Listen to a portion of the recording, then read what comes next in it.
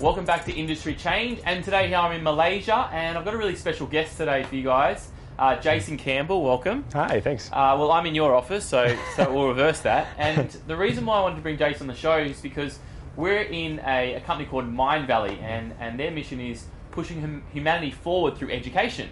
And I really thought that I wanted to touch on the topic of really sales, and I know that Jason you do a whole heap of different roles in this place. Yeah. So I thought you'd be the best one to really dig deep to figure out, the new process of sales. And I love the concept that you teach around sales, and love the concept that Mindvalley does with education. And so I wanted to let's just place the viewers where we're at and what Mindvalley is first of all, and then we might go a bit deeper into your bit of speciality there. Sure. Well, before I even get into the specifics of me, pushing humanity forward, every time we say that as a company, people go like, well, we still don't know what you do as a company.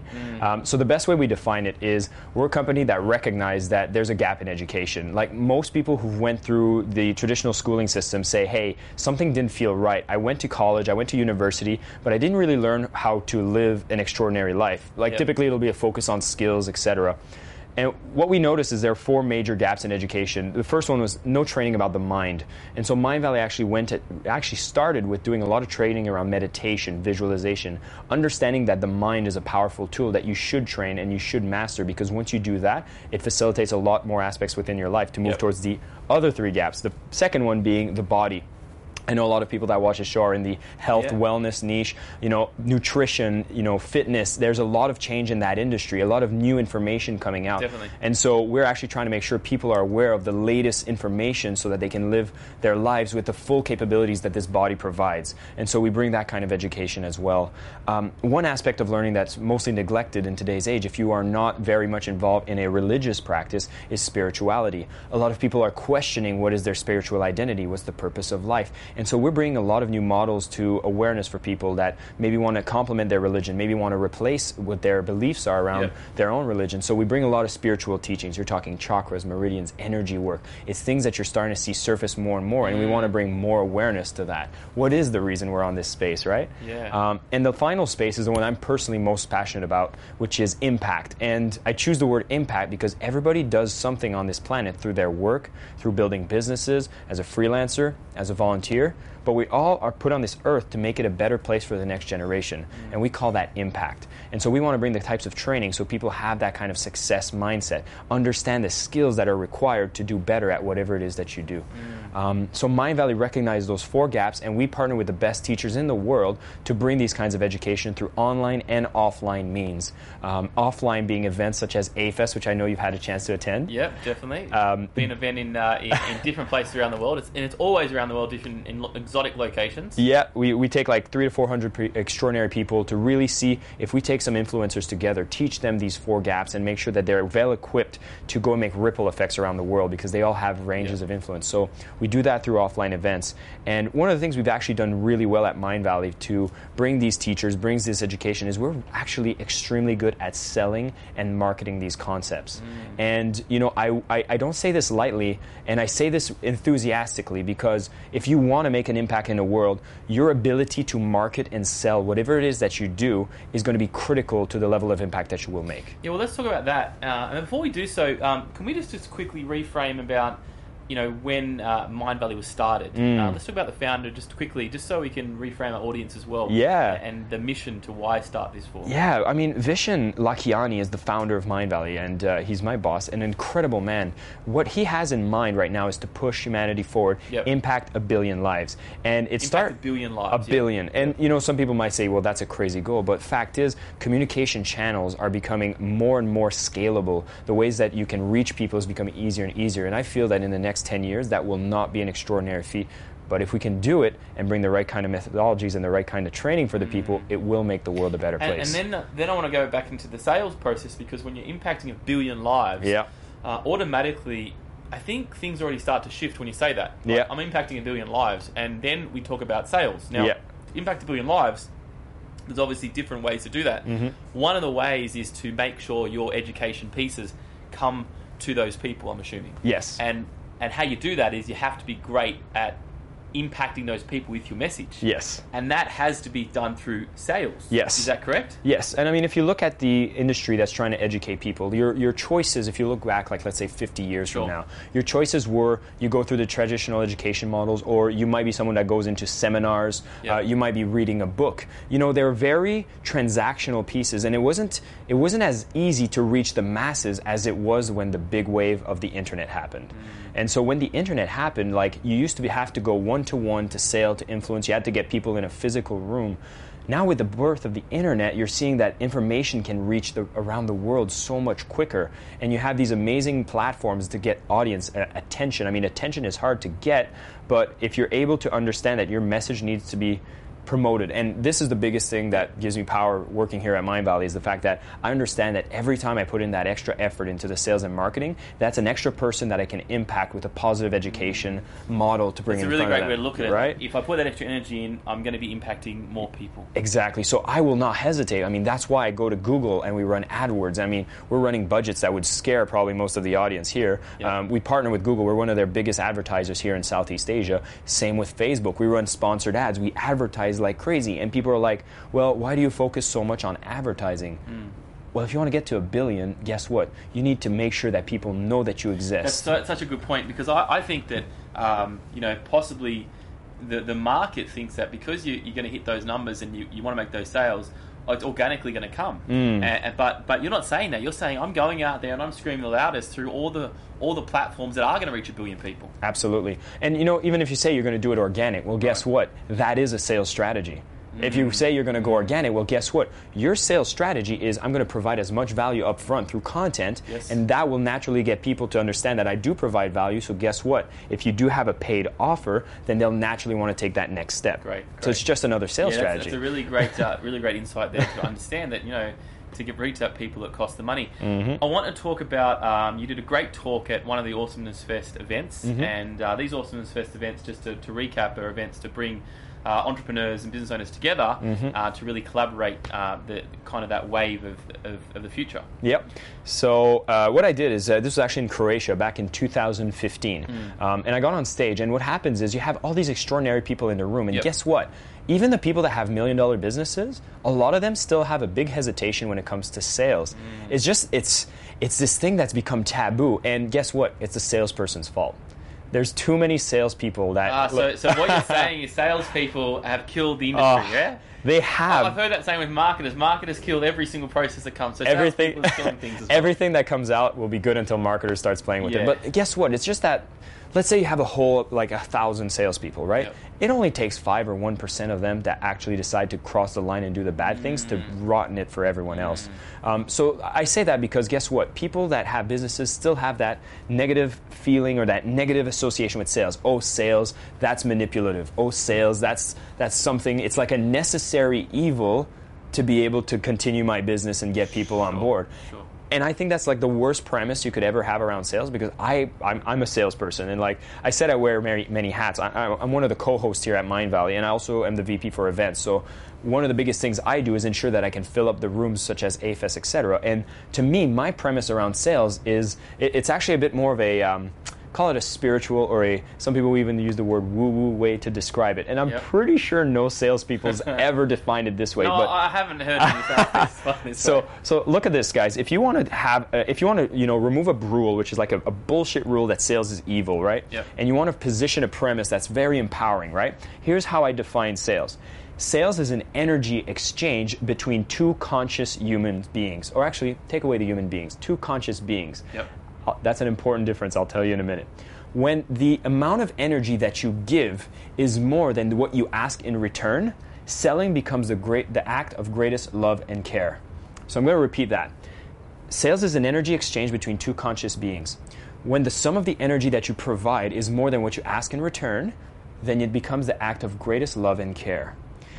And there's a few key points that I want to break down while we do this. First off, I do call it conscious beings, because guess what? Sometimes you want to train a dog to do certain actions, and that's a conscious being. Yes. And that interaction you're going to have with them is going to be an energy exchange. They are conscious. You're going to try to use the tactics necessary to maybe potty train a dog. Yep. And the fact is, that's a sales process as well. Now, the thing is I call it energy. I don't use money, I don't use product, I call it energy. And energy is the sum of everything. You're talking about time, you're talking about money, you're talking about the product or service that was put together, required the time and the money, the materials, all of that is energy. And the final one that I add on top of that layer of energy is actually emotion. And that emotion is actually probably the most important part, because here's the thing. The majority of people that operate in a sales perspective typically might be operating from an energy level that is, maybe it's guilt, maybe it's shame. And you know these people that come into a sales interaction and they're hesitant. Like, they don't even want to sell you. They're kind of hesitant, and you'll feel it. You'll feel that. And do you find those people are sometimes salespeople, or the owners of a business possibly in trying to sell? That second one. Salespeople typically will be operating from one that actually is much more dangerous. I call it pride. So some people that are very good at sales are in love with themselves, and they're in love with the process of selling.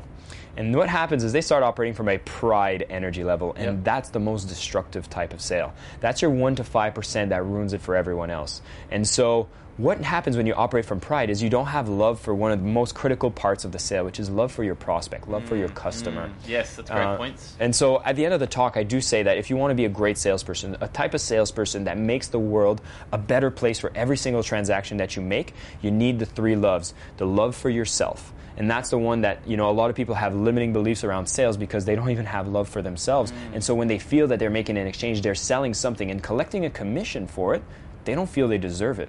Right. So when they feel they don't deserve it, well, guess what? Every sales interaction eats them away. They feel like, oh, this was wrong. And then every time you do that, the person you're interacting with feels it. Because they're not loving themselves? Right. Yeah. So if you're not even loving yourself, you're going to hesitate on every sales scenario. And now, if what you're selling, which is the second love, the love for your product, if what you're selling is truly something that makes humanity a better place, you're selling something that is going to get people to have results with their body, or it's some nutrition plan that will actually get the results, give more energy, longer life to people, how could you not do everything possible to make sure that people understand what it's going to do for them? Yeah, that's a really great point, because we have a lot of health, wellness, and kind of lifestyle people on our channels and our interaction, and they're delivering the greatest products and services that you can actually deliver to longevity of life. What a selfish person that doesn't want to sell it. Think like about that. If you truly have a product that's amazing, and I'll say I hope all of you are, because when I talk about product, I say there's 2 schools of thoughts.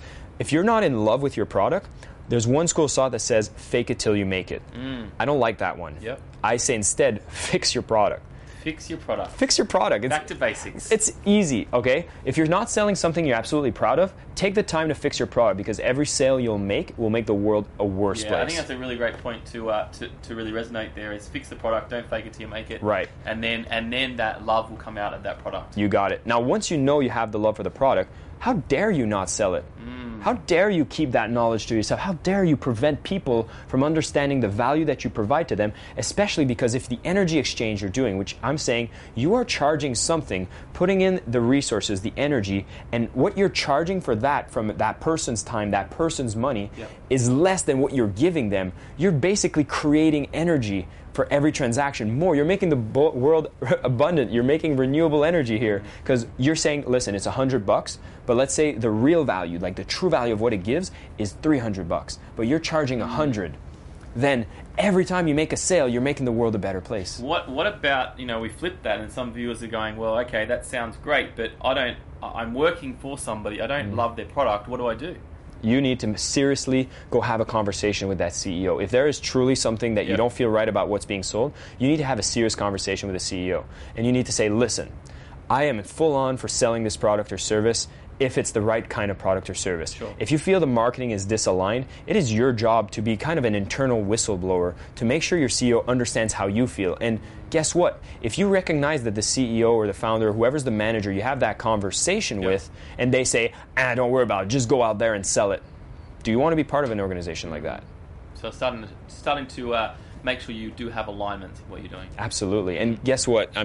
This is a sensitive topic, and we've actually talked about this, where it's like, if you're a salesperson, are you responsible and accountable for every sale that you make?